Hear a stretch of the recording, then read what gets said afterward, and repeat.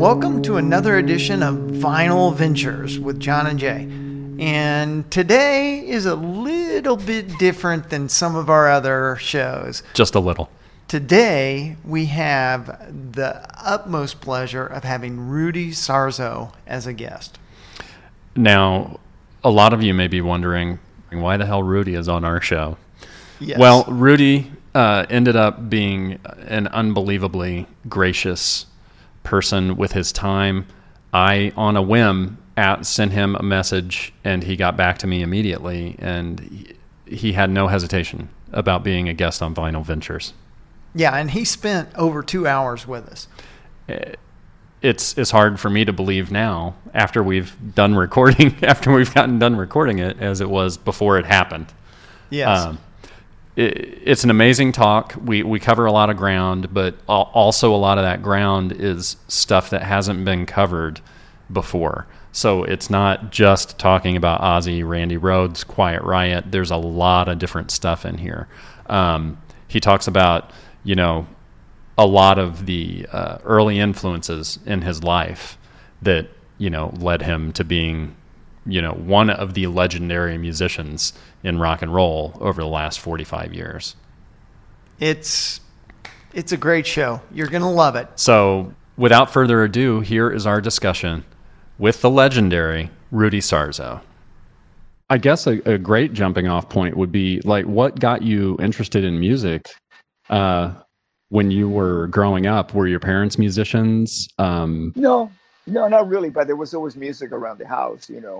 Coming in Latin culture, we really don't listen to the news a lot. We just listen to the radio, music on the radio, entertainment. Right. Because we're, I don't know. Sometimes in certain Latin countries, no matter what the news is, whatever happens is going to happen. Right. So That's let's dance and drink. Let's listen to music. It's very sad, and it's very, but it's the truth. You were talking about growing up, radio was a big thing, obviously. Mm-hmm. Did you guys, in the house, have a record player? Yeah, we did. Yeah. We did. It was one of the first things that my dad bought in on credit. Because, see, we were refugees. Mm-hmm. We were not immigrants. When you're an immigrant, you're migrating from one place to the other, right? Yep. And in your own country, you have certain fundamental rights, such as you can give your furniture, your belongings to your relatives.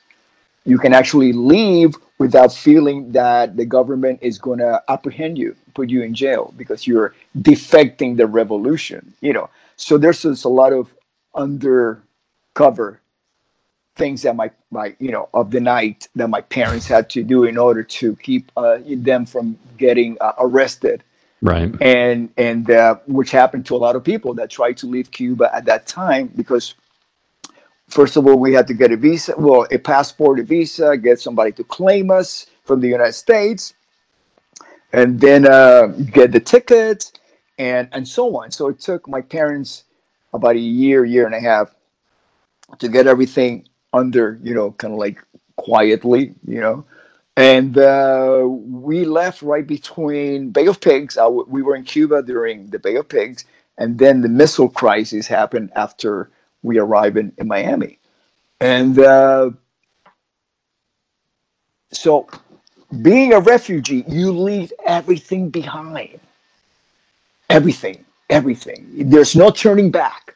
There's not like coming to the United States and giving it like a few months. It's not working out. I'm going to go back to my country, and there's no going back. Do that. You're all in. Yeah.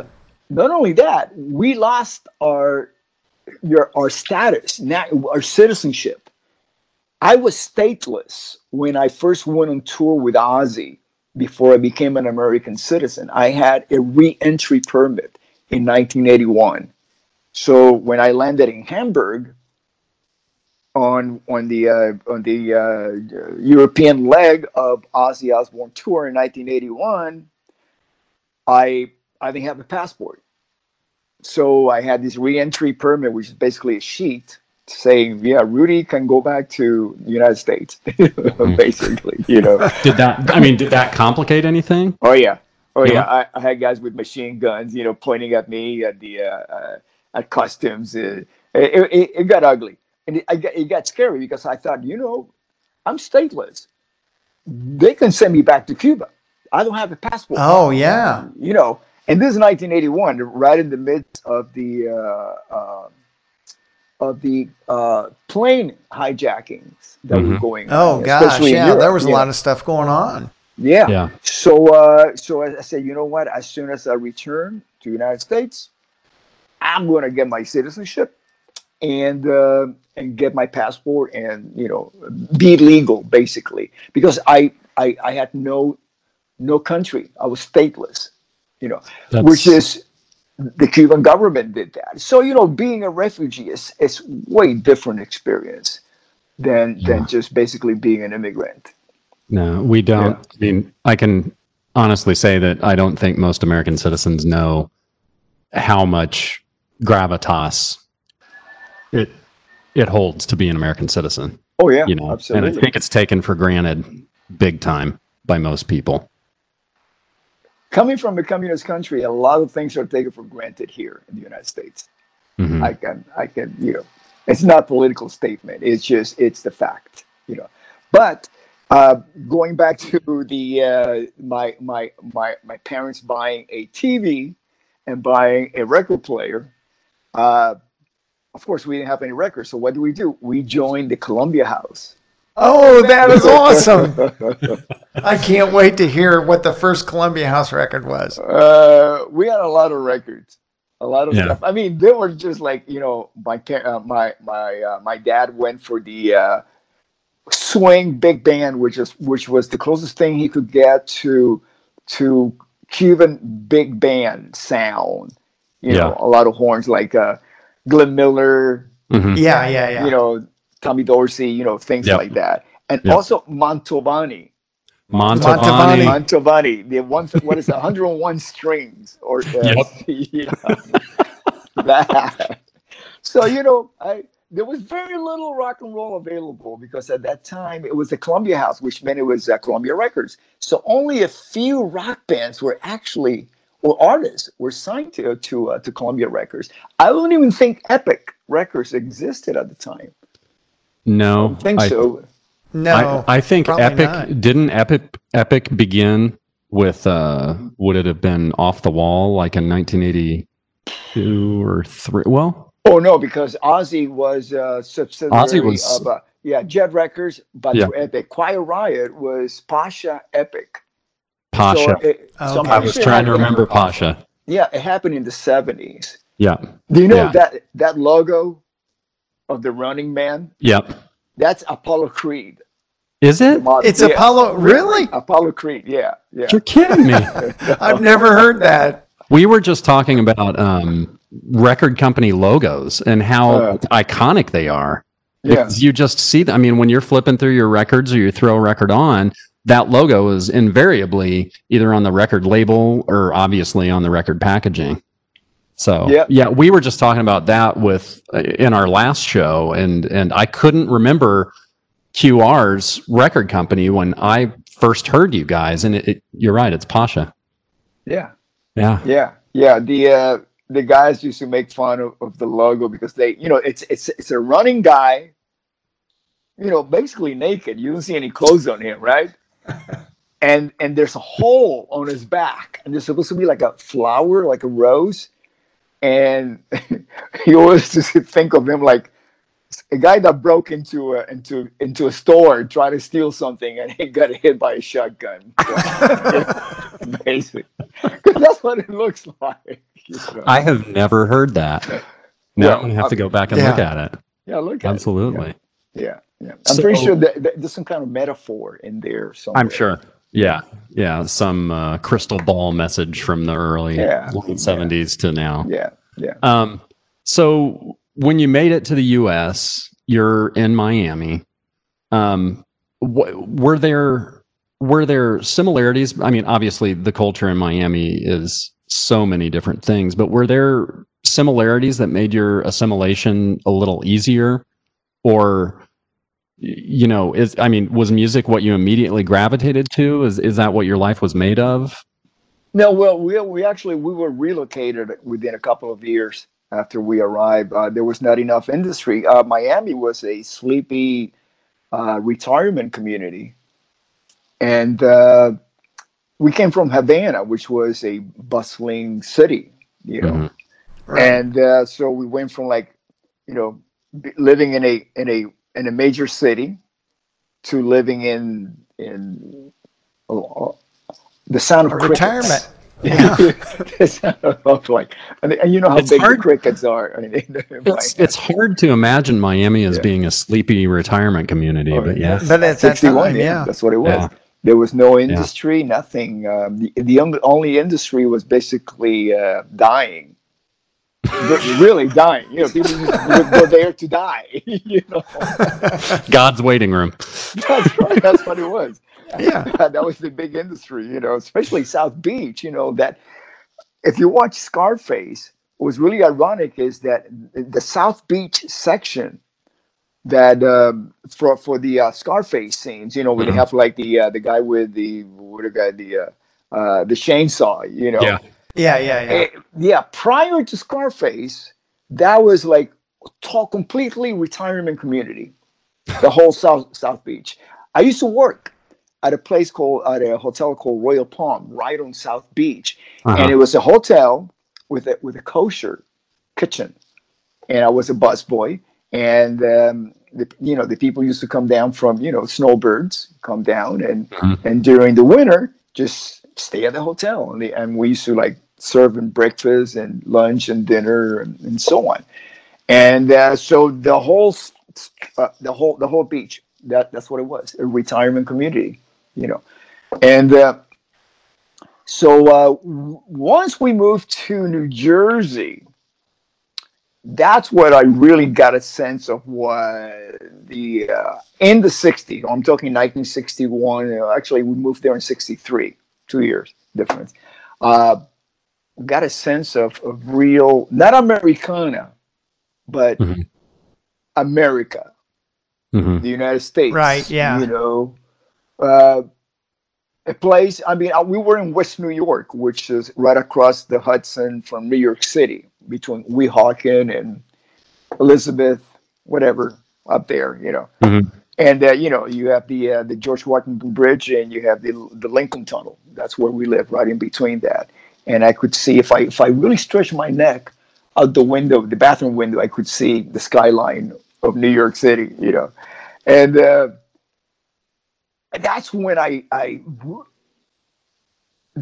really experienced what I would consider,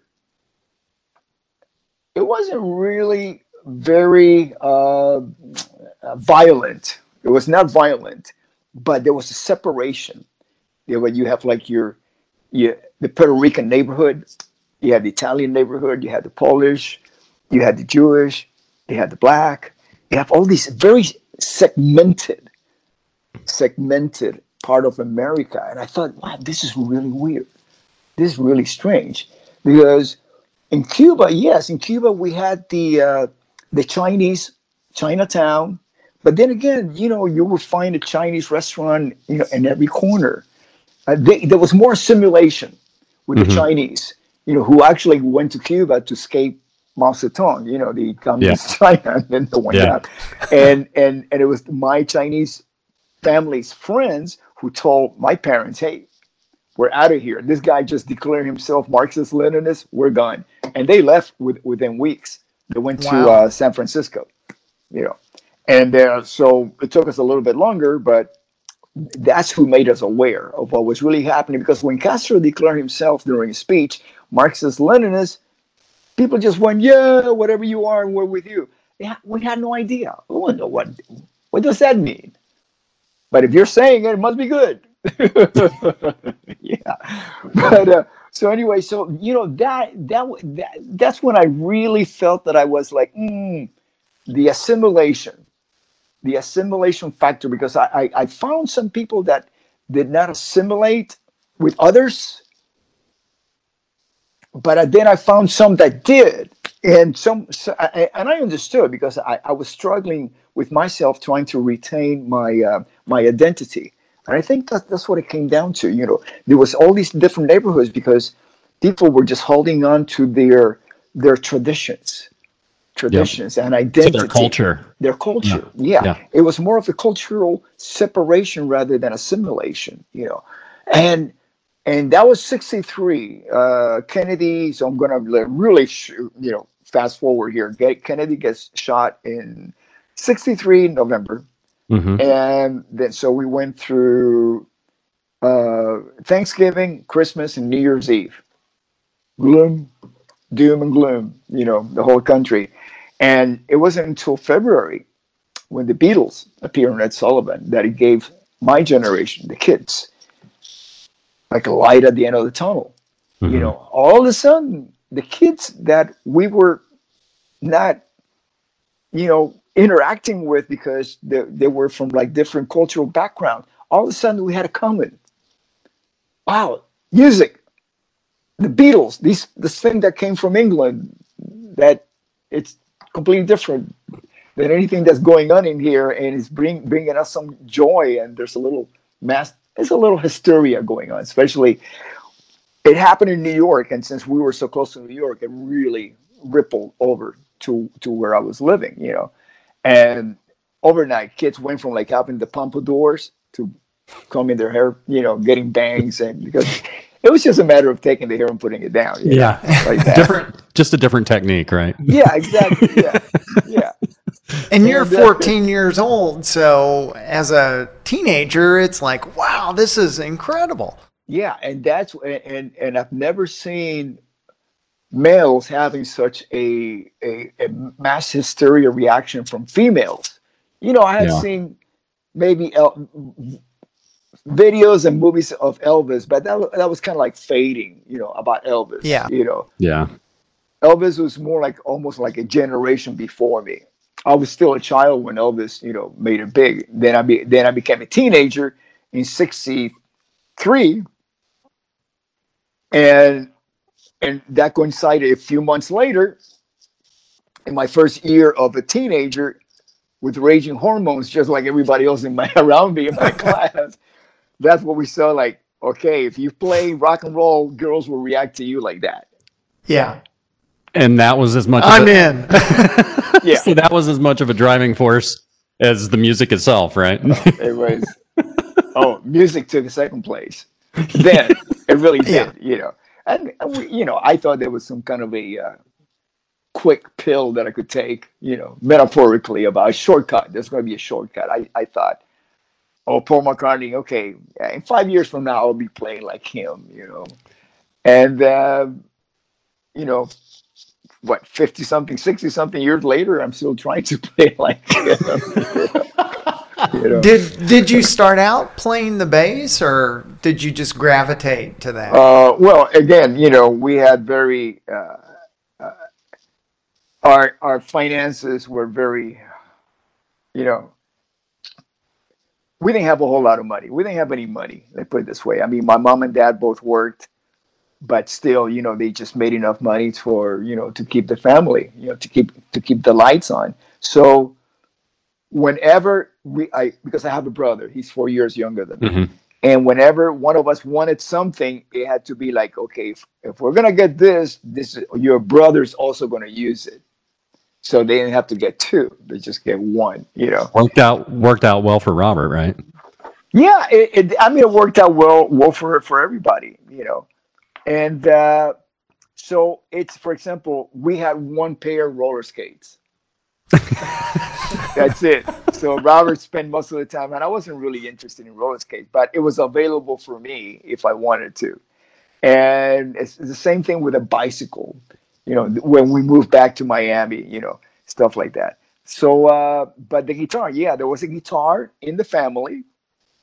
We bought it through Spiegel catalog. Oh, man. Spiegel, yeah. Which decades later, that's become a popular mode of purchasing musical instruments. Yeah. And as a matter of fact, there's certain stores that I trust. Okay. because it's come down to that, the trust Right. factor, Hmm. and so anyways, uh, that's my my bass, because I really did not set out to be a bass player. I wanted to be a guitar player, but I didn't have enough. There was no money to get a tutor, so I just picked things by ear, listening to the radio. Because again, the Columbia House did not have rock and roll. So if you want to rock and roll, you have to listen to the radio. So you get to pick up things really fast. And again, tuners. We didn't have that, the clip-on tuners that you get today. No, we didn't have Oh any of that. yeah. So again, tuning by ear. How do you tune this thing? So You didn't have a metronome. You didn't have a metronome in your phone. nothing, nothing. And so it wasn't until we moved back down to Miami that I actually, each block in the neighborhood had a band. So all the kids in one block had to belong to that band. You couldn't cross the street and jump over to the other band. That was not allowed. There were boundaries, right? It was it was your version of gangs, but you had bands. That's right. So I went to my block garage band rehearsal, and I show up with my old Craftsman acoustic guitar, and said, and I walk in, and everybody's plugged into one amplifier. Everything, vocals, guitars, bass. Actually, there was no bass player yet. It was all guitar players and a drummer who was basically playing on a phone book. Because back in the day, the phone books were really thick. That thick. That thick. That's all you had. It's a really dense sound too. Yeah. So he was like, I think he had a Coca-Cola wooden box for his kick drum that he would just like kick without a pedal, just kick it. And then and the phone book for the snare. And so I show up with my guitar, and it says, yeah, I just moved in and in the neighborhood, I want to join the band. And he says, well, we got too many guitar players. If you want to play bass, you're in the band. So that's how I began playing bass. Yeah. And so That is funny. the emulation of Paul McCartney began. Well, I mean, by then there were so many incredible bass players. By the time that I got my first that I worked for at that place, Royal Palm, in South Beach, as a busboy, I got my first professional bass, and Gibson EB. And by then we had, besides McCartney and James Jamerson, anything that you heard on the radio. Sometimes, like I grew up listening to James Jamerson, not knowing his name because he was a studio musician. Mm-hmm. And there was no Google at the time. Who's this guy? Right. Or girl, Carol Kay. Oh, yeah. That's another one. I didn't know that it was actually a woman playing on those incredible lines. That Wrecking Crew documentary it is fantastic. I would suggest it to anybody. And there's so many people that still don't know that so much of that music was recorded by those people. Yeah. And exactly. It's fantastic. Exactly. And so, yeah. Oh, I'm sorry. No, I didn't mean to interrupt you, but so basically at that point you started seriously playing bass. And where did that take you? Well, seriously, I have very little education. I mean, that was my motivation in life. That was my joy in life, to play, to be in a band. Sometimes the commitment of being in a band is a little different than your personal commitment to an instrument or to music itself. Mm-hmm. I think of music in different layers. Ultimately, the top layer is music itself, learning music, learning what, the intricacies of why things work or why things appeal to the masses. Because, you can go in any direction musically. I mean, if you're just making music for yourself, you just play what sounds good to you. Sometimes it works, sometimes it doesn't. Ultimately, that should be the goal. But if you want to be more specific, like let's say if you really want to make a living out of it, you don't want to take too many chances. There's certain formulas, and that's why certain songwriters, because it all begins with a song. Mm-hmm. Certain songwriters, they know what works and doesn't work, and they stick with certain formulas. Even when they collaborate with band members, and I'm talking about songwriters who are just composers for a living, not band Mm-hmm. members, in the band that write music for the band. And sometimes you put those two together, and then you get an interesting collaboration, because you get the formula, and then you get the formula coming from the professional songwriter, and then you get the different point of view that it's outside of the mold of the formula from the band member that might be the principal songwriter in the group. Yeah. So you start learning about all those things, as you grow, because I spent a lot of time studying without having a formal musical background. Why am I playing this song that's on the radio? What got the song on the radio? Not just because of the performance from the artist, but the song itself. It's the songs. Yeah, it's the song. Always the songs. Yeah. And what's the function of the bass to support the blueprint of the song? Because each instrument, you look at a staff, you got the bass clef and the treble clef, and the also the percussion, staff, playing, and everything aligns. Mm-hmm. There's a certain thing as a feel that you could go a little bit behind it, a little bit in front. That's why, like a conductor, Mm-hmm. slow it down, and then go faster. So it's some of the best drummers I ever played with are not metronomic, which means that they're not right on the beat all the time. They're just they conduct. Yeah. And but I'm a drummer, Rudy. So. Oh, okay. Yeah. So how do you you're talking about that magic pocket? Yes. That somehow happens somewhere in those little spaces in between the notes. Yeah. Yeah, and to me, it's from being part of the rhythm section all these years, it all comes down to listening to what the emotion of the song. I just I'm going to say this because I want to also talk about something else before I forget about it. What is a song? What is a great singer? So please let me go back to Ronnie James Dio after I say this. So remind me of that. We'll make a mental note.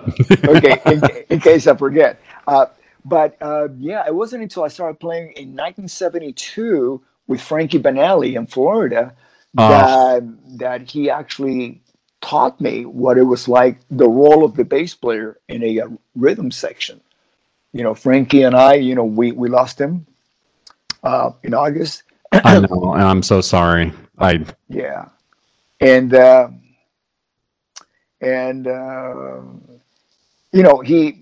had a 48-year friendship and bandmates on and off, all that time.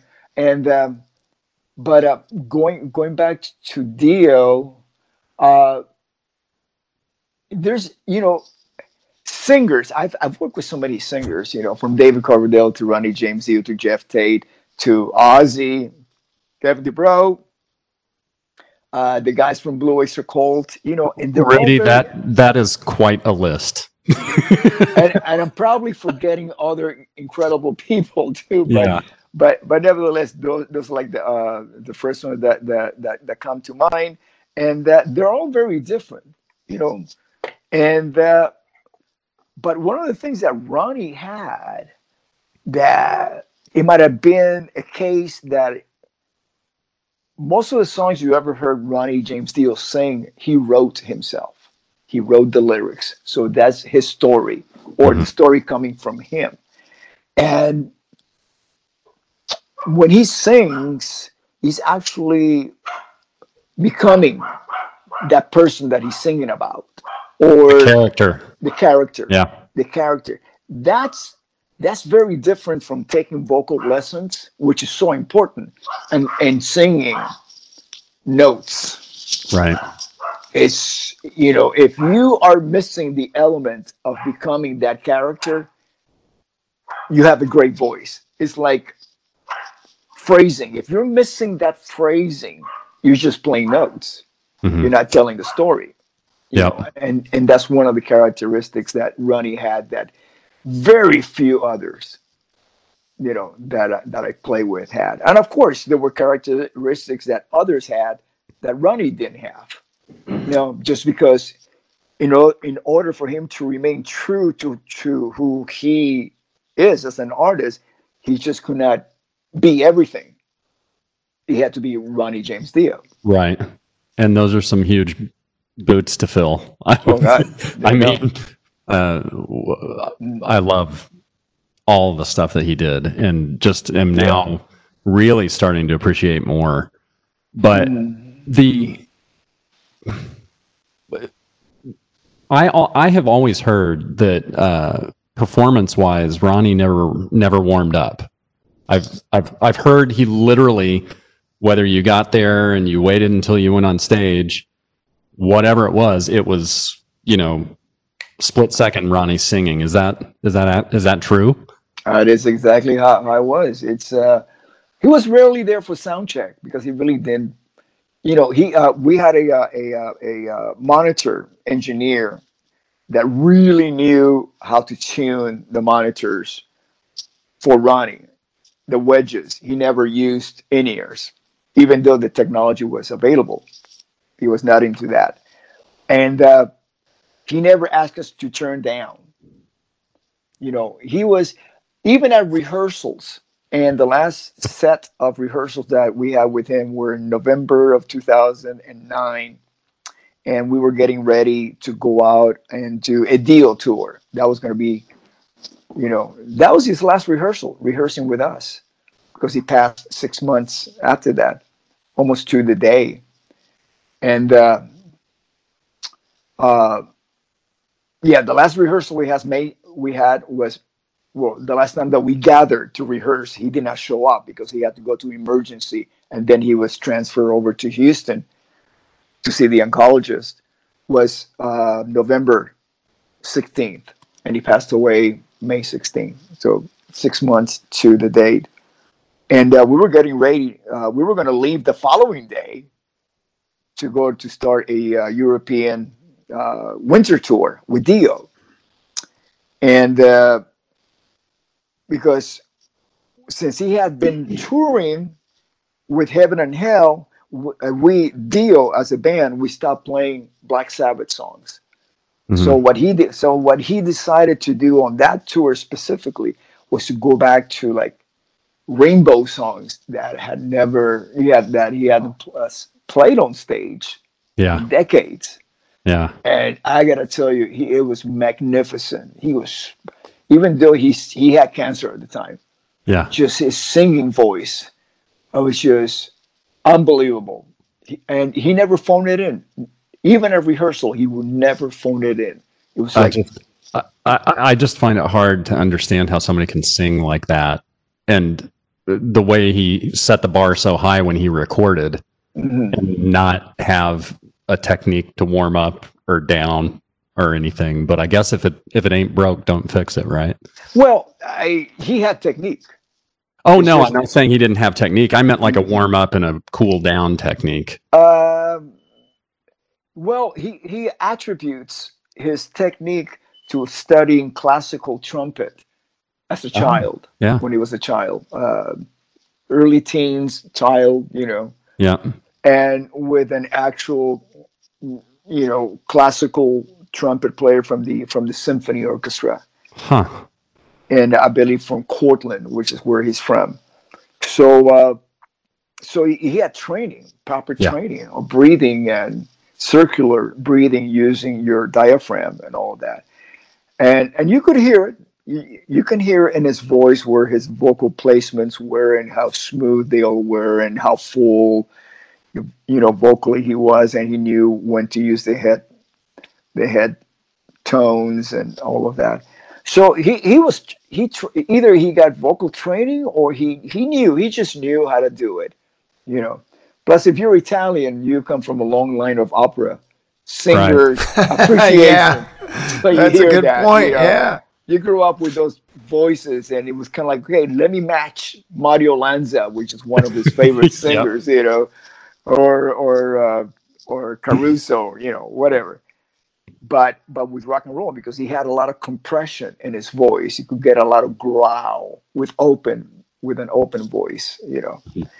And but then you mix that with, and I think again, being Italian, being that dramatic, you know, with Yeah. the singing, it's like if you listen to Ronnie James Dio and he sings the word down, he's gonna sing it down. He's not Yeah. gonna go down, you know.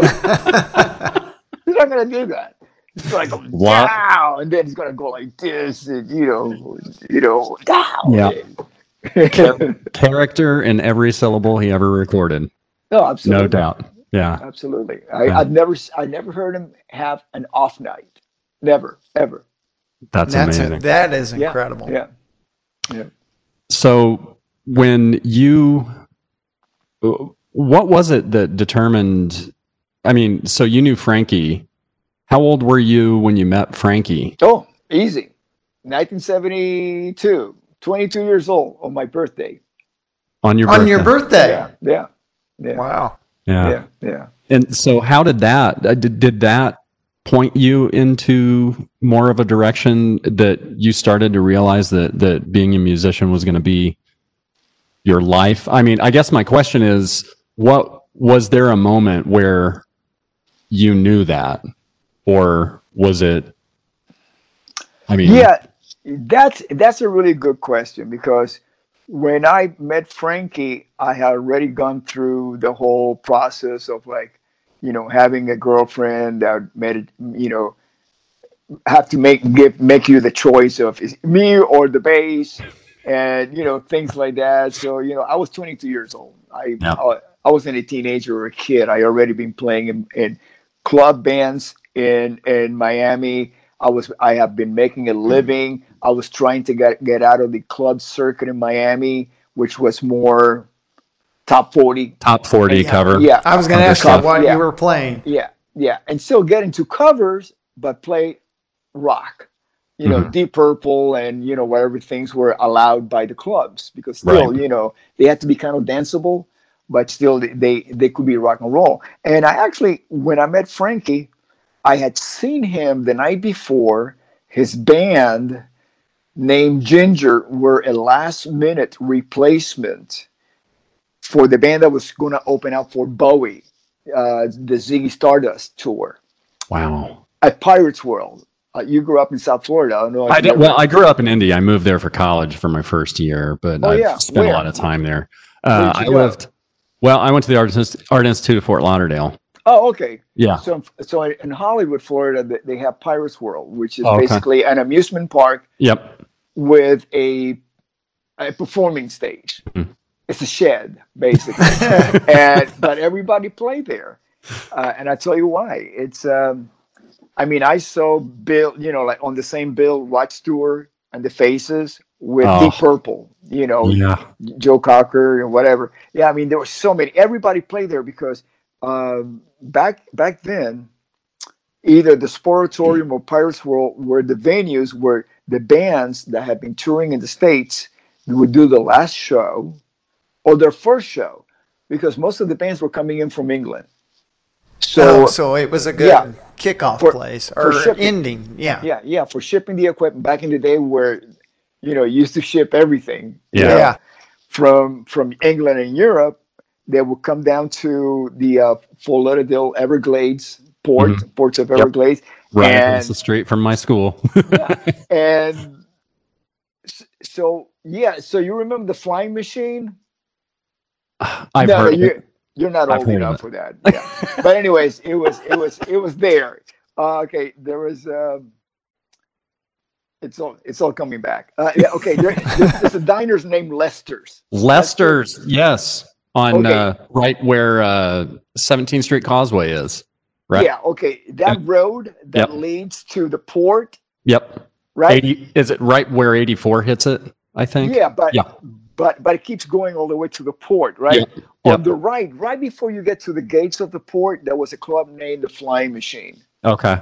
That's where I met Okay. Frankie. But the night before, I saw him perform at Pirates World with his band Ginger, and he just completely blew my mind. I had no idea that they were a local band. I just saw them and I go, oh my God, you know, I was with my date and I said, this band is amazing, especially the drummer. And then Bowie came on and I was not very impressed because they had like very low energy in the band. I said, wow, they should just bring back that opening band, especially the drummer, you know. So I was super impressed with what I saw. So I the next day on my birthday, I went to Flying Machine and I'm hanging out there and I was talking to somebody and they say, oh, that's one of the guys from Ginger. And the band that played last night with Pirates World, yeah, that's them. And I went over and I thought Frankie was the bass player, right? So I'm like, introduce myself and I say, hey, you know, I saw you guys last night. You guys were amazing and blah, blah, blah. Especially your drummer. It was fantastic. So Frankie goes, oh, thanks a lot. I'm the drummer. You know, they shook my hand. And from that point on, you know, we hooked up. We started playing together and so on. And so he was really instrumental, you know, from like, he was kind of like he mentored me because what happened at that time is I was trying to break away from playing with just Cubans. And I'll tell you why. If you want to play Miami Sound Machine music, you got to play with the Cubans. Yep. If you want to play British rock, you got to play the American kids that are trying to emulate it. Exactly. And I spent years playing in full Cuban bands. And there's something good to be said about that, because especially nowadays when, you know, multicultural music and everything really works, but it didn't back then. It was purity, right? Which is very ironic because most English bands were copying American blues artists. Exactly. Right? It was leaving the U.S., going to Europe, and then coming back. Exactly. Isn't that ironic? Yeah. Kind of like the boomerang you were talking about. Yeah, exactly. Exactly. So, you know, there was all these blues clubs in Miami that all these blues artists would play for like 20 people, right? Then you go to the Sportatorium and watch Led Zeppelin play the songs that this guy wrote with 20 people in the audience, them playing the same song in front of 10,000 people. Unbelievable. Yeah, it's at some point they started getting royalties. You know? Right. They had to. You know. Yeah. But that's how we got the music. You know, one time I was having dinner with Paul Rogers, and I was trying to explain to him and say, hey, I was in Miami, and I got to tell you, in the 60s, Miami, it was definitely the South. Yeah. You know, it was the South. You know, all the problems, all the problems that we had, you know, and I'm Cuban, so I was in the middle of the problem. You know, I had to deal with, you know, people talk about racism and all that. I've been dealing with racism since 1961. So it's like, but I learned, I understood it. Especially, I did not really clearly understand it until I arrived in New Jersey. What it really was. Because like we were talking earlier, you had separation. And what I experienced, it was actually people holding on to their traditions. You know, it's like, for example, the Irish came to New York at a certain time and took over a certain section, and they became mostly the police department. And it's like, no, you can't join the police department unless you're Irish. Right? And then, you know, the Jewish community, okay, well, you know, they started getting into, like, let's say the jewelry and the diamond, you know, jewelry, trade. clothing. Yeah. You can't get into that trade unless you're Jewish or become part of the Jewish, you know. So it wasn't per se of like, you know, whites against blacks or Latinos or so ever. It was kind of like they're protecting their heritage, their culture. Yeah. Not That just makes sense. protecting it. Yeah. They're not letting you in because you're not one of them. I'm not saying it's right. Well, I'm saying that's the way it was. Right. It's part of history. It's part It's of definitely, history. and You that's know. definitely a different way to look at it, for sure. Absolutely. For other people from the outside, they may not pick up on those finer points. Yeah, because Definitely. those lines that were so clear, especially in let's say New York City or the uh, urban cities where I live. I mean, West New York was not a major city, but it was definitely urban. And they were just understood. You know, and so when my family moved back to Miami, there was enough of a Latin community that my family did not feel, my mom and dad, the need to assimilate. Because when we came back to Miami 3 years later, that's like, we're talking about 1967. By then, there was a large Cuban community. And they just felt like what it is. Miami became an extension of Havana, of Cuba itself. Yeah. And I got to tell you, in its own ways, it had its own. If you are not one of us, you shouldn't be here, because we were surrounded by that. It was kind of like unspoken. Very rarely did Cubans move to Miami Beach, unless you were Jewish Cuban. There was a huge community there. But then again, to me, it was all a matter of. It's not like I hate you or I think I'm better than you. It's just that. Oh no, we're trying to maintain our Culture. identity, our Yeah. culture, and our identity. Yeah. Yeah. And as time progresses, that it's a point of view that gets old. It's dated. Yeah. It's dated. I know it is with me. Yeah. And as I travel around the world, I see the differences with especially European countries. Countries that have not been colonized. They might have been invaded, but not colonized. Yeah. Which is the case in the United States, or North America, including Canada, of course, Mexico, Central America, South America. It's all colonized. Right. Yeah. With different degrees of, and I'm not going to use immigration as a blanket, because you have slavery. That's not immigration. Mm-mm. That's kidnapping. Yeah. Okay. And you have those layers. You have the colonials, you have the immigrants, you have the slaves, and you have the refugees. And some blends, different categories of each, and the natives, the ones that were here from the very beginning. Absolutely.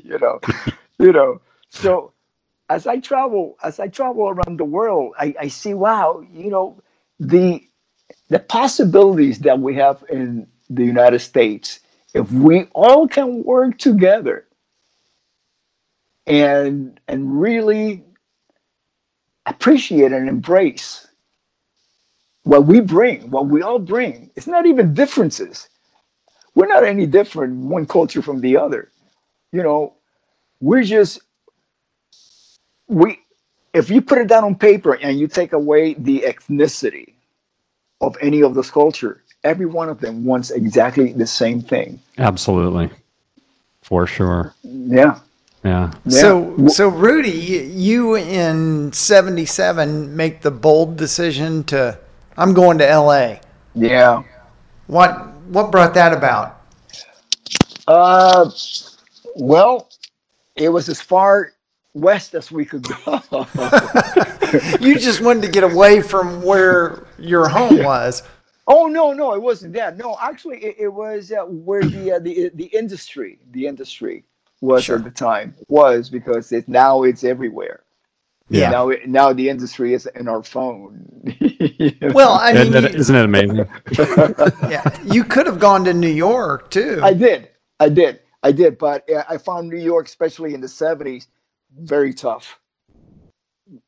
To be a starving musician in New York City in the '70s was very tough. You know, and I did. Actually, my brother stayed in New Jersey, and I went back right before I joined Quiet Riot in '78, and I played with him in the New Jersey Howard Johnson lounge circuit.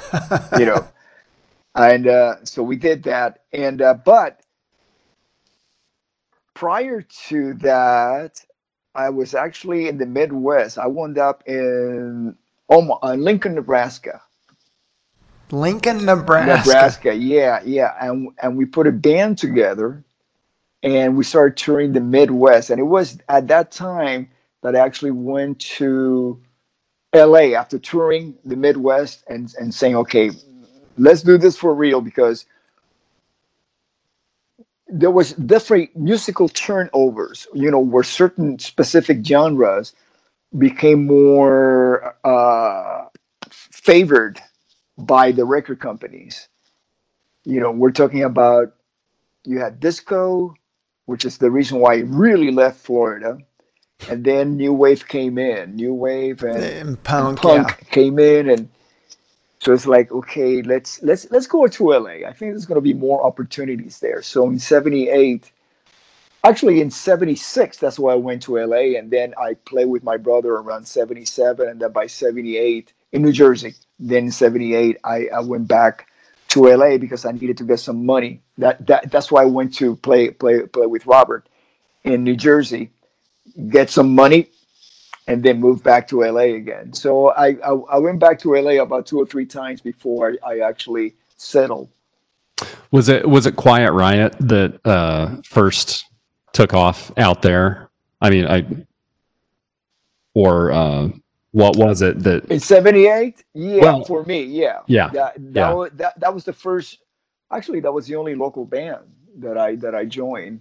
Local, I mean, being a local band, not being a band of like people that moved in to LA, right, to put a band together. Yeah, like we originally did in '76, and then I went back to New Jersey to play lounges with my brother, make some money, and went back out to LA again, because Quiet Riot was really an LA band. Yep. The like the quintessential LA band, really. Well, Van Halen was. Yeah. Van Halen was. Yeah. I'd say Van Halen had it completely together then. Actually, they were older then too. Mm-hmm. Or older as a band. They had been around longer than Quiet Riot was. Mm-hmm. And had more experience. And but by the time that I joined Quiet Riot, we were the heirs to that local throne, and then new wave and disco that I was getting away from Chicago finally arrived in LA in the form of Devo. I'll never forget the first time I saw Devo, and I said, okay, things are really going to change now. and the Knack, they've got plant things on their head. Yeah. Oh yeah, this is like, you can't compete with this. It was a concept that they had. They had characters like Bougie Boy and a crib and a playpen and they have videos because they were from art school. Yeah. And they were from the Midwest. Yeah, they were from Ohio, right? Like Toledo or Akron. Akron. That's right. Akron, yeah. And I mean, even though it was not my cup of tea, man, I said, wow, this is so different. This is so cool, And they got signed immediately, So, because they're playing the same clubs as you guys. Once. It seems like they played the Starwood once and they got signed, and that was it. Then they went national. Yeah. Interesting. Huh. So you're in Quiet Riot, and then it took off in Japan, right? Yeah, it was a kind of like back in those days. Getting a Japanese deal was kind of like putting out a record on your by yourself now. Yeah, Self, record yeah. deal. Because things were different. Getting a record deal in Japan did not guarantee you getting any notoriety in the United States, which always was always the main market. That's amazing. Yeah. Now, you and Randy were teaching guitar lessons at a school. Well, Randy's mom's school, Musonia, and he had been teaching there for many years. And then they needed a bass instructor, and Randy asked me. I said, well, of course, I would love to. And that's when I really started spending more time with Randy, because prior to that, there was kind of like a schedule that Quiet Riot had, that we would play about 2 or 3 weekends a month. The rest we would rehearse just about every evening and do the set forwards and backwards, and then work on whatever demo song that we were getting ready to go in the studio and cut a demo with. And that was it. So it wasn't like we did a whole lot of socializing. And Didn't have time. You didn't have time to, did you? no, yeah, we definitely did not. So once I started teaching at Musonia, that's when I got to spend more time with Randy. And again, he gave me pointers. He mentored me in how to teach, how to approach it, because I had no idea. I mean, I knew what I should be teaching a beginner basis. I had no problem with that. But one thing I didn't understand was that they wanted to like take off immediately. Okay, well, my first lesson to them, they have to at least know how to play one song that they can take home and have fun playing with it. Right. So that was one of the many things that Randy taught me. What an amazing person to learn stuff from. Oh, absolutely. I've only read about him, obviously, but that where his true love was, in teaching and playing classical. Playing classical music, yeah.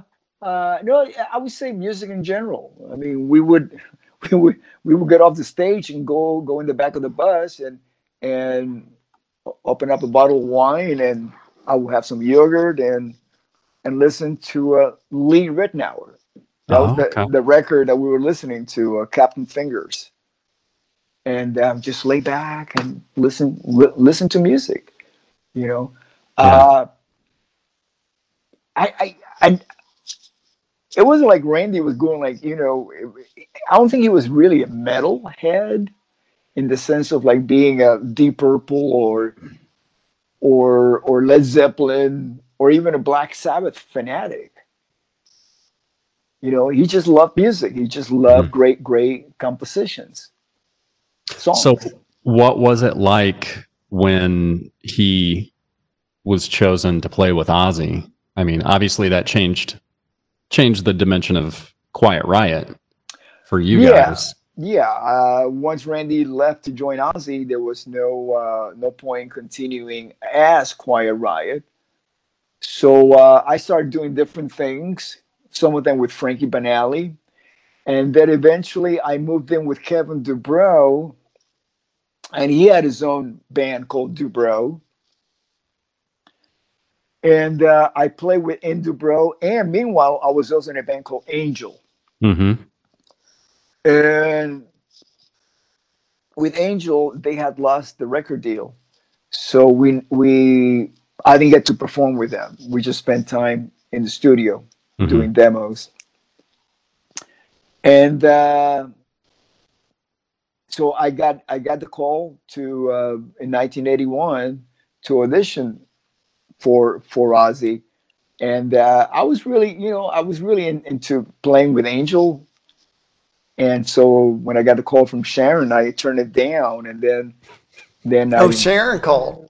Yeah, Sharon called, yeah, and then I told Kevin, and Kevin started yelling at me, "What are you doing?"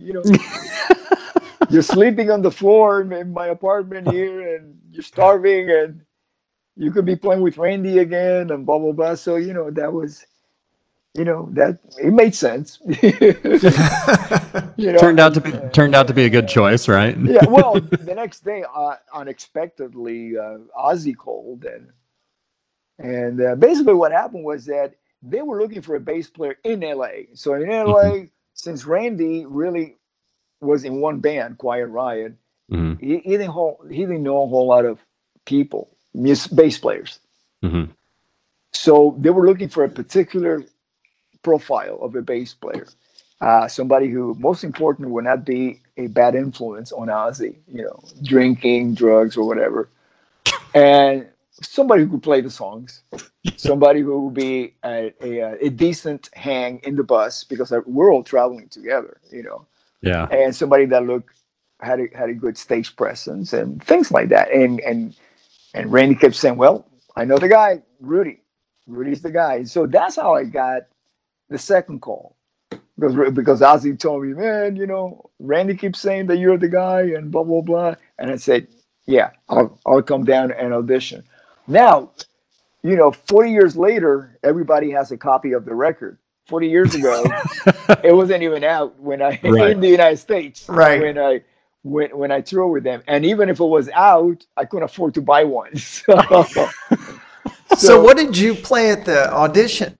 Randy came over that morning, the following day after I got the phone call, and he went over the parts with me and said, and he in Kevin DuBro's apartment, and but this is a song I never heard before. Two songs, I Don't Know and Crazy Train. So I had to like retain that quickly, very quick. And then we went in early. There was a line of bass players waiting to audition, and so And did Like you see them? like a cattle call. exactly. Were they in the Yeah. waiting room? Did you walk past them? Yeah, they were right there. I could see them as I'm going over the stuff with Randy, and because I just expected, to like, okay, play the song a couple of times and just, go back to the apartment and whatever happened happened. So, here I am going over the song with Randy and Tommy Aldridge, who I just met right there, for the first time. Actually, I met him the night before, but I really didn't get to talk too much about, with him because I just spent most of the time talking with Ozzy. He was feeling me out. And so I played the songs a couple of times. Then Ozzy and Sharon show up, and I played the song again without Ozzy. Then Ozzy got up on stage and played them again with him singing. Then he goes outside with Sharon, and Ozzy comes back on stage and says, "Hey man, do you want the gig?" And he said, "Yeah." And then Sharon turns over to the cattle call and says, "Okay, boys, thank you so much for coming. We found a bass player," and they were not happy. Was that unusual having the lead guy and his wife both make decisions? It was Ozzy's band, and she was his manager. Yeah. That was it. Yeah. So then I I don't want to put words in your mouth, but is that when the roller coaster ride really started? Yes. Yes. Yes. Yes. And it felt just like that. It was a roller coaster. Uh, and thank God that I had Randy with, to show me the ropes because he was in his own words, he says, "Listen, Sharon and Ozzy, they're wonderful people, but they're like no one else you have ever met before." And that 40 years later, those words ring.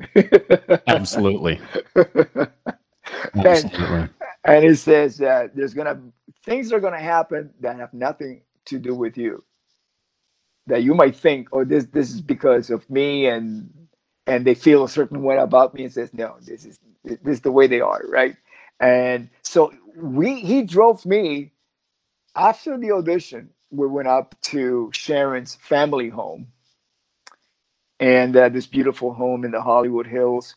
that Howard Hughes had built for Jane Russell, one of his girlfriends at the time. So it was this beautiful mansion. Real small, subtle place, I'm Yeah, sure. very, very wonderful, beautiful place. And so I go there, and on the way there, Randy's driving his car. It's the only car he ever bought, or that it's the same car that he had when he left Quiet Riot to join Ozzy. He left the park at his mom's house because he lived there with his mom. And then when he would come off the road, he would just go back to his bedroom that he grew up in, play with the little Z train set, drive his car. It was a Rabbit, Volkswagen Rabbit. Volkswagen Rabbit. Oh, that is awesome. Or Scirocco, one of those two, Scirocco. Yeah. And so we're in his car, and he's saying, "Okay, now they're gonna test you. They're gonna offer you a bunch of stuff just to see, how you react. Like whatever. They're gonna tempt you, basically." And since, listen, my whole philosophy, especially during those days, was like, I had seen a lot of casualties, rock and roll casualties, at a place called the Rainbow Bar and Grill. Oh yeah. Musicians that were my heroes, who had become casualties because here they are doing, getting drunk and getting high every single night. They weren't accomplishing anything, and they were 10 times more talented than I was. And here they are, they're struggling. So I say, so that taught me to stay away from drugs, alcohol, any of that. I hadn't left Miami, which is, if I wanted to do drugs, I would just stay in Miami. That was the capital of the Yeah, they're available there, aren't they? Yeah, very much so. Booze and drugs, stay there. Stay in Miami if that's what you really want to do with your life. No, I wanted to be a professional musician. So I stayed away from falling into that trap. So it was not hard to decline anything. If ever any musician who is not really an addict fell into that, or at least went along with it, it was peer pressure. Because I know many cases where musicians were not trusted if they didn't have some sort of a habit or will share and partake. Was that because they were maybe more of an outsider because everybody else is doing it? Or basically? Yeah. Yeah, they were not trusted because it's the same way as it's back to the old neighborhood scene. Yeah. Yeah, exactly. Because if they didn't have something on you, they couldn't trust you. Right. Sounds like a cult. Yeah. Well, how did you guys exist within that then? Because I know Randy wasn't into any of that stuff either, was he? No. So how do you exist in a band with somebody like Ozzy Osbourne, and half the band doesn't do that stuff? Okay, because this is what I'm getting at. The test was to see if I would be a partaker. Mm-hmm. Since I was not, I passed the test. Oh, because they wanted someone to help keep Ozzy on the straight and narrow. Yeah, exactly. So not only do you have to learn these songs, but you also have to babysit. Well, Sharon did an incredible job. I mean, she did a daily intervention with Ozzy. This is not breaking news. Right. It's the way it is, They had a reality show. Yeah, exactly. So it's so basically I was being tested just to see if I would fall for it. So what Randy was actually cautioning me about is, okay, they're going to test you based on peer pressure. They're going to see what your breaking point is of peer pressure. And then once he revealed that to me, I understood where that was coming from. Wow. Because let's face it, they had 10 days to find the bass player, put the show together, go and get on the stage and get on the road, be on the road, play on stage. They didn't have time to waste. And so much, they have put so much into it, especially the family, because even though it was Jet Records, through Epic, there was not enough financial support coming from Epic to support the tour. So there were the Ardents, Sharon's father, Jet Records. They basically Financed it. finance the tour, and on top of that, you have Ozzy's career Right. on the line. You know, Yeah. there was so much pressure that there could not be any mistakes, and if they were, it should definitely not come from a musician that had just joined the band, because Sharon knew that she had a big big job having to keep Ozzy straight as possible, which was Well, I mean, that's that's an interesting position for her to be in, because obviously she is married to him. Yeah. But her, the success of the tour kind of hangs in the balance Yeah. because her family was supporting it. yeah, but also there had to be some kind of love element. Yeah. Really Oh, absolutely. loving the person. Otherwise, anybody else would have just walked away from it and say, you know what, bring somebody else from the office to handle this guy, because I'm out of here. I can't handle it. So was it? I mean, we've all heard multiple stories, but was it, A crazy train? I wrote a book about it.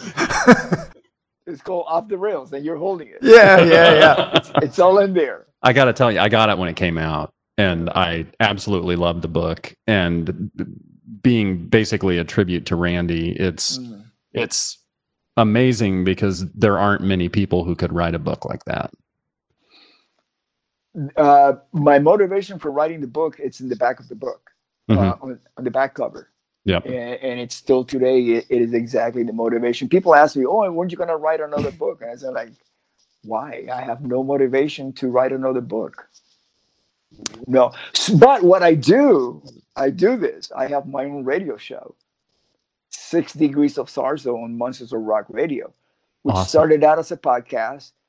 And it was originally called The Dash, which is, on a headstone is that line, which is life.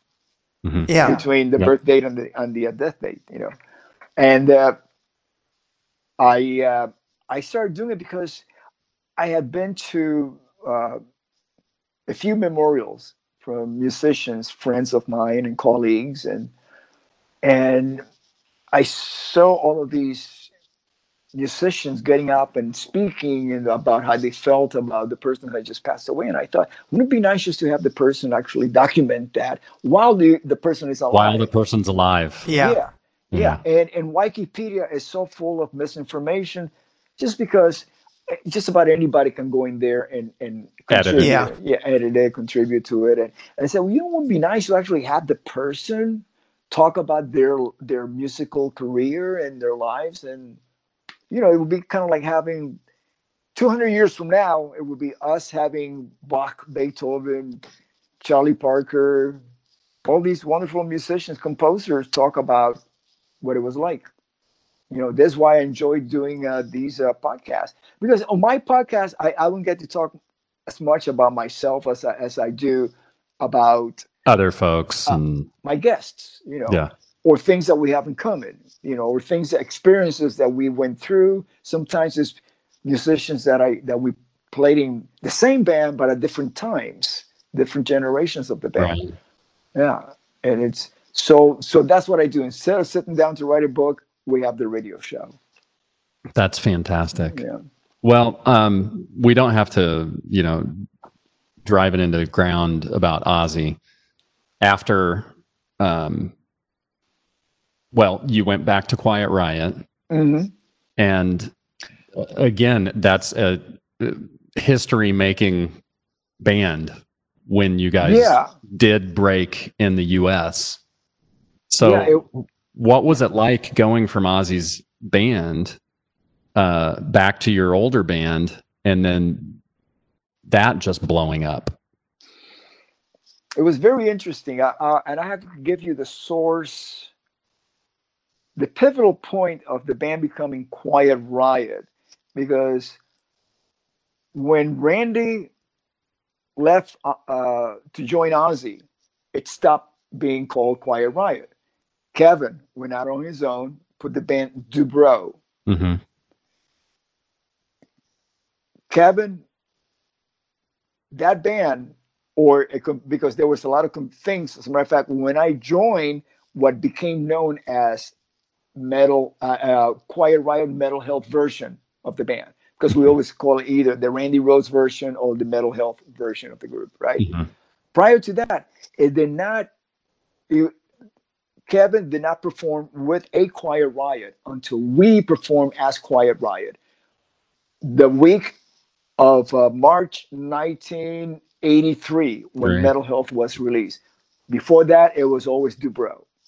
And right before Randy passed away, he and we had gone over to see Kevin as Dubrow performing.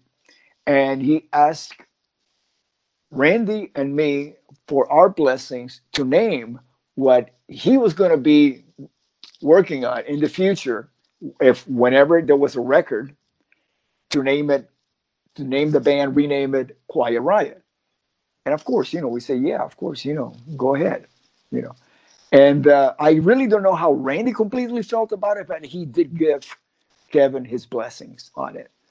And because we never really talked much about it. All I know is that Kevin asked, because Kevin told me separately, he said, yeah, I just spoke with Randy and he's, asked him about renaming the band, my band, Quiet Riot. And he says, okay. And I say, oh, yeah, of course. If it's okay with Randy, of course it's okay with me. And that was it.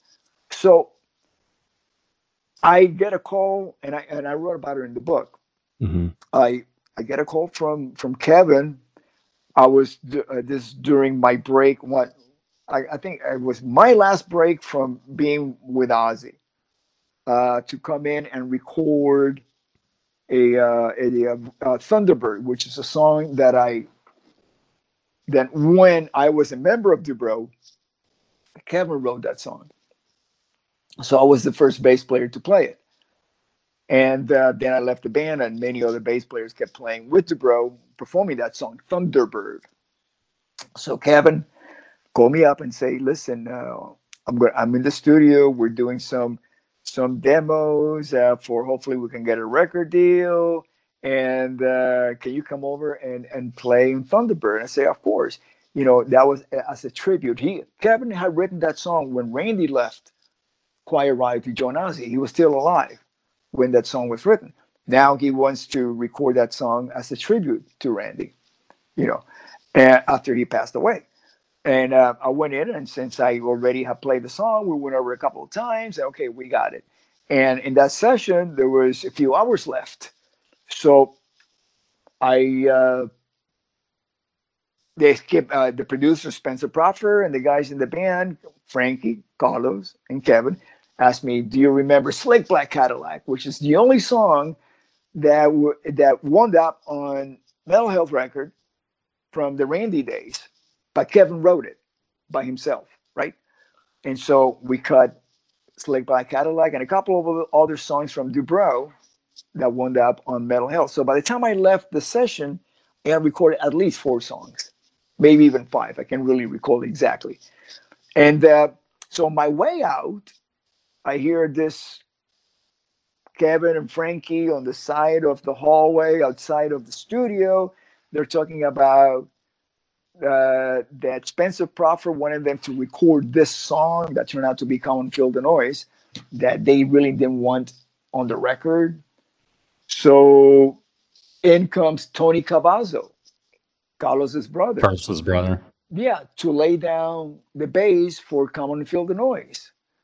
So I watched them because Frankie was supposed to sabotage the song by playing bad. Yeah, And Frankie can't play bad. It's impossible. And so it was actually done in one take.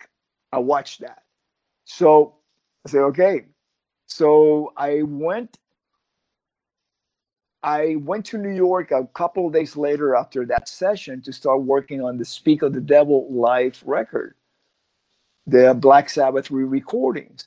But But the joy of playing outside of Ozzy with Frankie and Carlos and Kevin in the studio kept lingering, and it was because, listen, we were all really damaged after Randy Rhoads passed away, without a doubt. I mean, I did not leave one of the biggest bands in the world to join the complete unknown, which was Quiet Riot. Everybody thought that what we were doing was dinosaur music. They had no idea. Uh, Nobody would even wanted to manage the band. We had to beg our old manager to come out of retirement to like, okay, I'll do it because I got nothing better to do. you know. And it was just, but we just, we had perseverance and we believed in what we were doing. At least we thought we were going to sell 50,000 records, you know. So that was a low estimate. yeah, but at least we thought, we get 50,000 records, maybe we'll get another option to record another record and just build it. That's the way it was done back then. Yeah. We just build the band record by record, And so when I went in to do Speak of the Devil, that sadness of playing with Ozzy and Tommy without Randy, it was still there. It was like you couldn't. It just didn't feel right. Yeah. Yeah. So that's when I decided, you know what, I got to get the joy of playing back in my life again, and at least even as long as I can just make a living, so I'm not a starving musician playing, getting away from that shadow of Randy and Ozzy. Because to be honest with you, I play with both in Quiet Riot with Randy and in Ozzy with Randy, and there's no difference about the shadow that Randy cast from Ozzy to Quiet Riot. Quiet Riot was just a local guitar player. With Ozzy, it's a legend. Yeah, that's the Randy that I recall. That's the Randy that I experienced every single night for 2 tours. Blizzard of Oz, Diary of a Madman tour, and so renaming the band Quiet Riot without Randy, it was like I knew it was not the same band. It was a name, a brand. It could have been called anything, and it would still had that record with those songs, and it had that band. It was a great band. It was the right band at the right time, with the right circumstances, MTV and the Oz Festival and all of that was going on. So, did you expect when you guys were done with the record? I mean, obviously hopes are high, but is there any way to prepare for the way that thing blew up? It did not blow up. It was a very long slow. It was like a crescendo. There was a fuse, very long, a mile-long fuse. Yeah, that was lit, and the fire. Only as the fuse got shorter, do you actually saw the bomb at the end connected to it that would eventually explode. Yeah. But that fuse, when it first got lit, it was like, okay, well, well, we didn't even think about it. What we did is we just went out there and played. There was no master plan. We had a record. We like it. We like these songs. We like us. We started out in a station wagon. Then we went to an RV, driving ourselves around. We like each other. We're having a great time doing this. Let's do it again tomorrow. That's it. That was it. Was there any? Okay, so while the fuse is burning and getting closer to the bomb, what were you thinking? Because obviously you had played in an ultimate situation. Yes. The other 3 guys hadn't gotten there yet. Well, Frankie's somewhat, yeah, but not at the level of Ozzy, yeah. Right. Was there any voice in your head making you second guess yourself? No, I'm not. I wasn't even guessing. Oh, okay. I had just remembered I was in Ozzy 81, 82. 82, I left Ozzy, but I joined Quiet Riot, so it was kind of like, in the same week that I recorded half of Metal Health record. I recorded Speak of the Devil. So it was like I kept going, at that level. Well, Ozzy level, and then Quiet Riot, got up to that level, eventually. Uh, the ride to the top looks exactly the same. It's the same. It's the same landscape. No matter which band, it's just No the matter what same band, landscape. still it's the same landscape. There's certain events that have to occur to get you to the top, and not until we actually got on MTV with Come and Feel the Noise, that by that time we were touring with Iron Maiden, and we were opening up for them, and we were at the Madison Square Garden, who I just played with Ozzy about a year before, headlining with Ozzy. But this time is MTV. And in MTV Right. in those days, everybody knew you. Everybody knew your face. Because what happened was there were all of a sudden there's TV screens in every store, storefronts, TV screens, record stores, TV screens, and they were airing MTV. Yeah. to promote the product that they were selling in the stores. So everybody, multicultural, people of all ethnicities, knowing who you are in New York City, cab drivers, hey, Quiet Riot, Feel the Noise, whatever. You're going like, I've never experienced this before. This is really weird because it's not supposed to happen. Right. People are not supposed to care. You're in New York City in Yeah. 1983.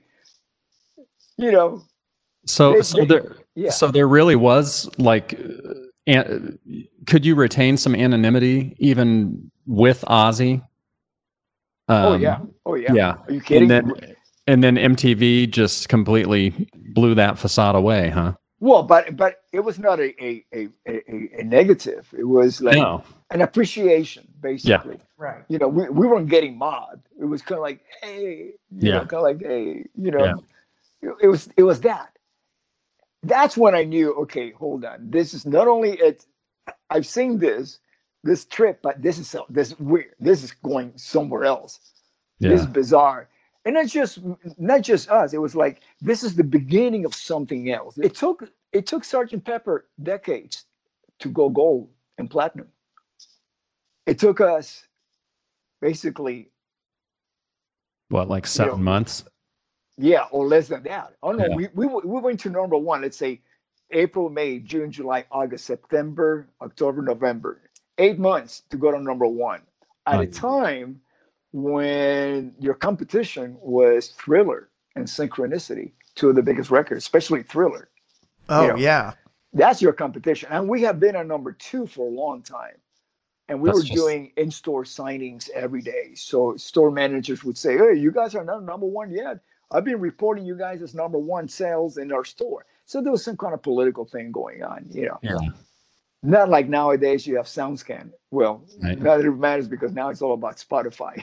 Right. Yeah. Making fractions of a penny for every play. Yeah, but at least you're making something. Yeah.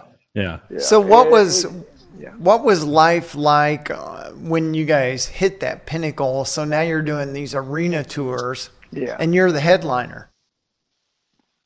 Yeah, we didn't start headlining until New Year's Eve, 1983 to 84 at Cobo Hall. And, you're so in it. You're just busy, making sure that what you're doing today, it's as good or better than what you did yesterday, because as your status climbs, your responsibility climbs along with it. That's what an amazing story. Yeah, nothing like it. And you guys broke down so many barriers for that music more of that music to permeate into the top 10. It's I'm sure looking back on it, it's just as unbelievable as it was at the time. You've been in so many bands. I mean, your given name is Well, yes, that's one thing I wanted to do at the beginning. Yeah, Can yeah. you share? Can you share with us your Yeah. It's all I can say is too long for an email address. That's it's maybe longer than all the bands you've been in. that's right.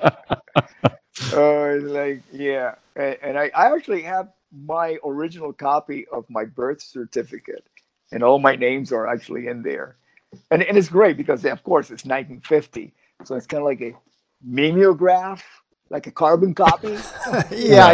Right. You know, and then somebody with really, I guess they would find people with excellent penmanship in the office to do Yeah. this, you know. Yeah.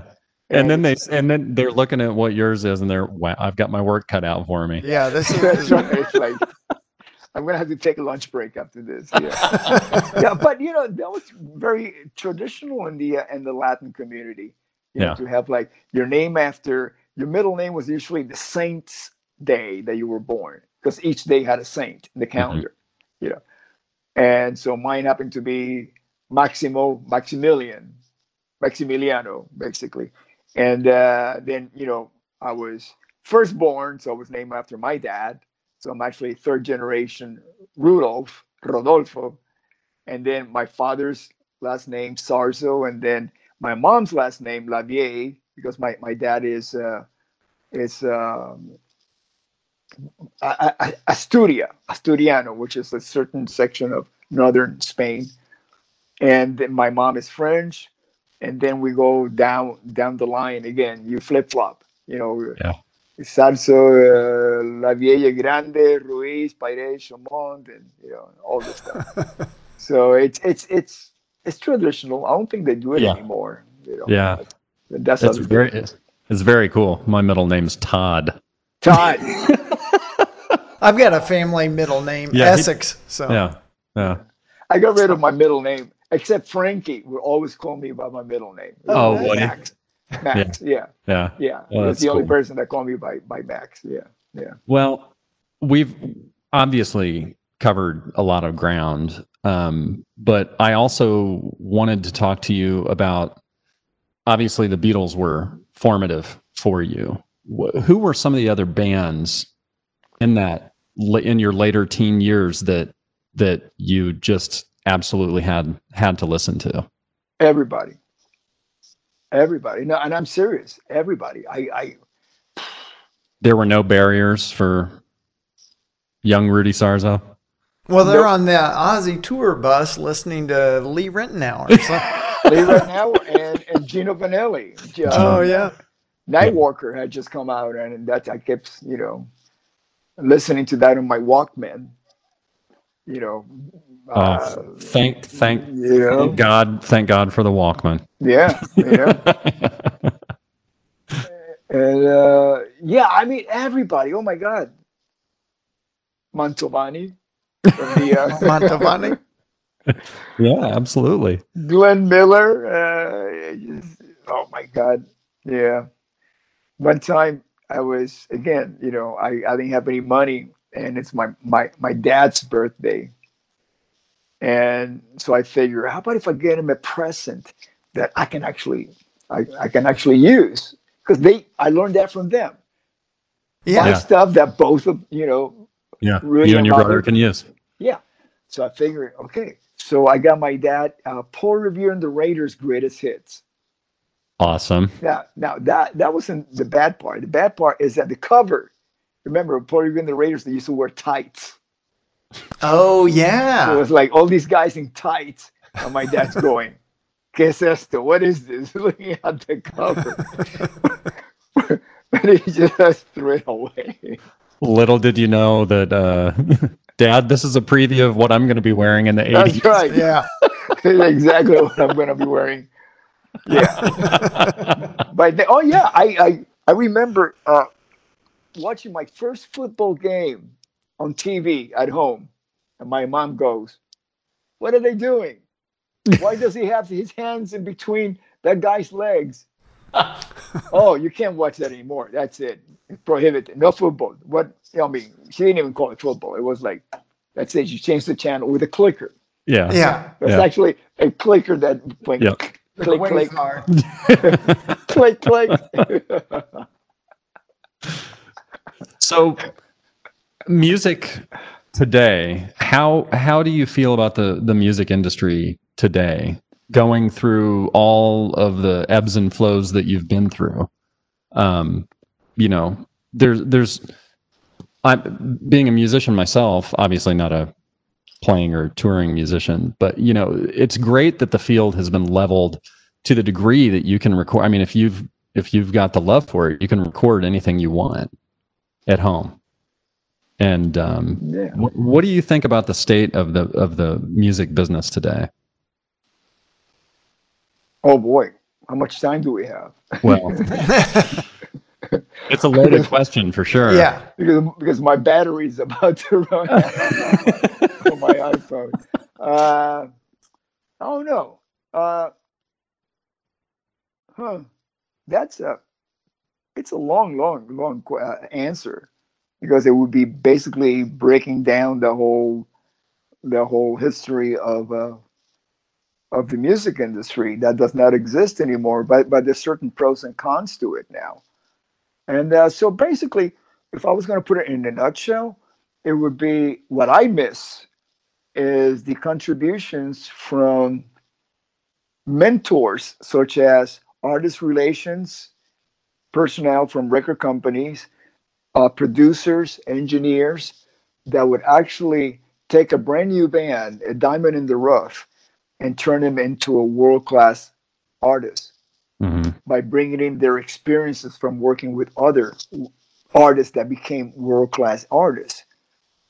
So you don't really have that much anymore. As a matter of fact, record companies, in essence, the record companies that really take a risk, not the same type of risk that let's say Epic would take, or Columbia or Warner Brothers used to take. We're talking about thousands of dollars. I mean, now it's kind of like minimum, is that the artist will actually self-produce an album, which means no producer working with you on it. So only guys like myself who've been around for a long time actually can say, well, when I work with such and such producer, let me take some of that knowledge and apply it to what we're doing now. Okay, so that's good. You have that reference. But the younger generation has no reference Yeah. whatsoever.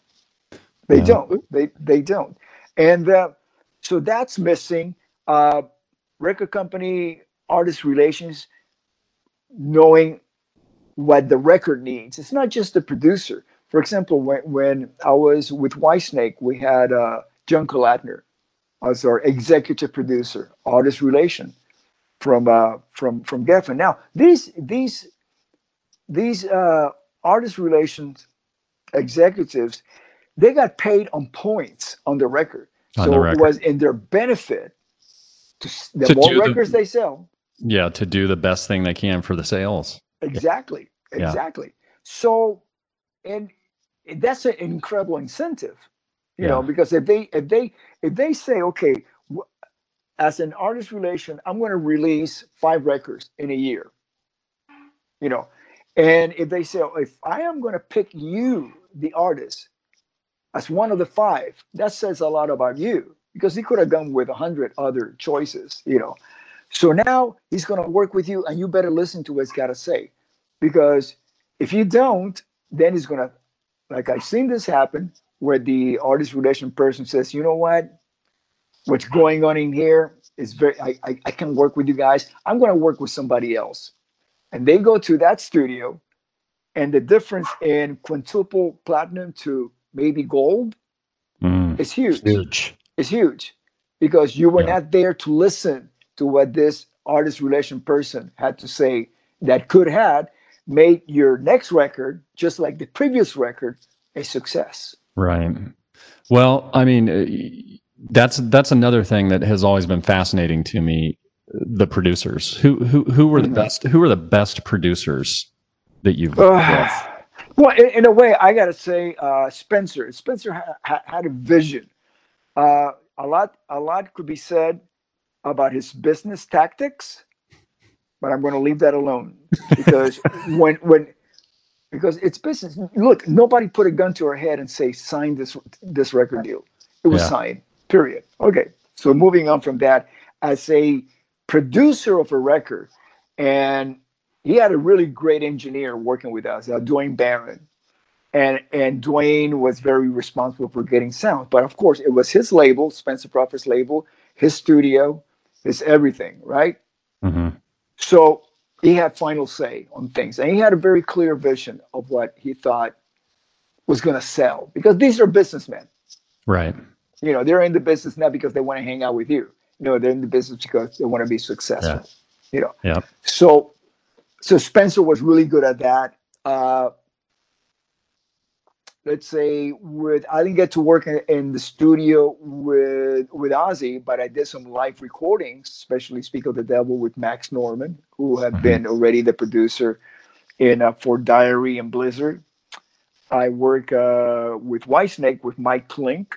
We had Bruce Fairburn come down, and he gave us some observations of what we were doing, and he really gave me some really good tips musically about what my contributions were to the songs and make me look at the songs a little bit different. And then I got into recording with Mike Klink as the So, producer. Yeah. Slip of the Tongue was the first Whitesnake album you recorded, right? Oh, actually, it was the only one that I recorded on. Oh, yeah. Yeah, Okay. because after that, the band broke up for Right. a few years. Yeah. And then What we had what an amazing group of guys to record oh yeah, with. I know, it's incredible. And also, there's a live record, and it's absolutely live. I mean, there's no overdubs because it's the record from us at Dunnington performing live, and it's the same record as the live BBC feed that went to the radio stations. Was It's was that live for the '87 album, or was that live for Slip of the Tongue? well, it was the Slip of the Tongue tour in Oh, okay. 1990. Okay. Yeah. So All right. the bulk of the material is from Slip of the Tongue, and '87 too because it Yeah. was a big record. So let's say Mike Klink on that, and then with right after that, I started working with other. Let's say, well, basically, I did the bulk of my recordings in the studio during the '80s. Yeah. I worked with other producers, but they've been on different projects. I did some records with Bob Kulick. Rest in peace. Yeah, rest in peace. My favorite record I did with him was D Snyder. It's called D Does Broadway. And have you heard it? I have. Yeah. Yeah, And, he's I mean, incredible. He's incredible, man. He can sing anything. he sure can. And I got to tell you, just because it was outside of the comfort zone for everybody, especially D, to actually take standards, Broadway standards, and make them metal. And that was actually Bob. Bob could do that. As a matter of fact, his expertise was taking songs that were not necessarily heavy metal and making them metal. He released a Michael Jackson metal record, Metal Christmas with Dio. Things like that. So that's always that was always very, very interesting to work with him because you knew that it was not going to be exactly cookie cutter, a recreation of the original. Oh, of course not. Yeah. What was it like when the industry in '90 kind of shifted to this grunge out of metal? What was it like for you guys? For me, it was I did not understand it, and because by that time, see, right before we finished the Whitesnake Slip of the Tongue tour, David announced to the band months before that he was going to take a break, and probably that was going to be the end of the band as we knew it. So I put together my own band, which actually had on guitar a very young, still a teenager, 19 years old, John Five. It was 1990. And the drummer from Vintage Trouble, Richard Danielson, and a couple of other guys. And my head was so stuck into what I had been doing, 80s arena rock, right? we got signed. We got signed to Giant Records, Irving Azoff. And we had Trudy Green, which was Whitesnake's manager, HK manager, managing us. And, you know, then Nirvana happened.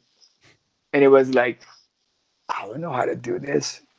Because I was listening to Nirvana. I wasn't really paying that much attention to, let's say, Soundgarden. Because if I would have listened to Soundgarden, even though, you know, I was aware of, you know, Temple of the Dog and so on, but it didn't dawn on me. It says, wait a minute. These guys are playing Black Sabbath. Yeah. Absolutely. I just did that. Why didn't I just, you know, get a bunch of young guys that can play Black Sabbath and, you know, grunge themes? And I've done this before. You know, absolutely. But no, my head was so deep into arena rock, you know, what is known as hair metal, that I just kind of like, I blew it off and say, okay, I did quit. I did quit for a couple of years, and then I got back playing with Quiet Riot in 1997. I did do one record with Adrian Vandenberg, Tommy Aldrich, and Ron Young from Little Caesar, called Manic Eden. Yep. And it was released in Japan and France. The French loved it. Well, you know, not to stay on the grunge thing too long, but I kind of feel, having obviously years to listen and for other things to come and make their way into your brain and your heart, listening back now, it's not such a dividing line between what Nirvana was doing and what you guys were doing before them. But at the time, it seemed like it was totally different. It was more marketing difference. Yeah, it was the consciousness. The consciousness, and to me, this is where it stems from. MTV, before they started going down the reality TV path, was videos, right? And then VH1, you know, stuff like that. They have been running a campaign to prevent spreading AIDS with the teens. And it was like, how can we do this if we keep playing all these rock videos with video vixens? You know, it's confusing the message here, you know? And so they found a way how to separate it. And for example, rock videos, no women, no sexuality. But urban gangster rap videos, that's where you found the sexuality. Yeah. You're right. Yeah, but absolutely. But no guitars. Huh. Yeah. What did you think of that when rap started to hit? Well, what can I do? Yeah. It's a fact. It's like, okay, I know what they're doing, and what am I going to do? Yeah. You know. Right. Well, I mean, even I'm going to be 47 next year. And just a baby. But everything that you guys were doing was my life when I was a teenager. At the time that I met you, which it had to be 90 when you guys were on tour for Slip of the Tongue. Oh, yeah, absolutely. And it was just an in-store. You were doing an in-store for your new bass, because you also signed a printout of that, and I've got a scan of that I'll share with you too. The PV bass.